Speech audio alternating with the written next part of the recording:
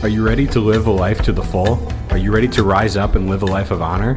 Are you ready to boldly step into a life of courage? This is the Manlyhood Mancast. Here's your host, Josh Hatcher. We've often been told that men need to be the alpha, and this of course relates to the idea that we need to be the most aggressive wolf or lion in the pack or pride. They tell us to show no mercy, to build and demonstrate strength, to strive to lead at all costs. I don't buy into the whole alpha male nonsense. What are we, animals? No, we are men, and men come in different strokes and sizes. If the whole pack of wolves was alpha, you know the pack would kill each other and eat each other alive, right?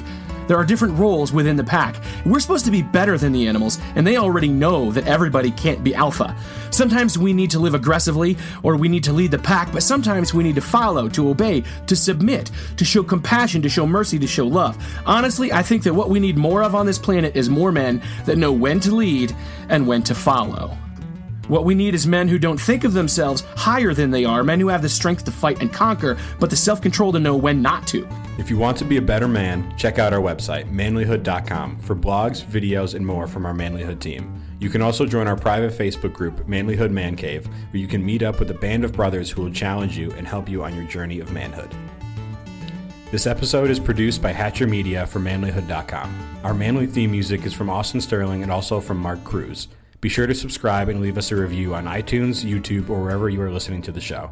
Tune in again for more of the Manlyhood Mancast. It might sound a bit old-fashioned to carry a hanky, but this piece of cloth with its stylish pattern is entirely practical. Since I started carrying my honky hank, I've used it to stop bleeding, to clean the fog off the inside of my car windshield, as a plate during an impromptu picnic lunch.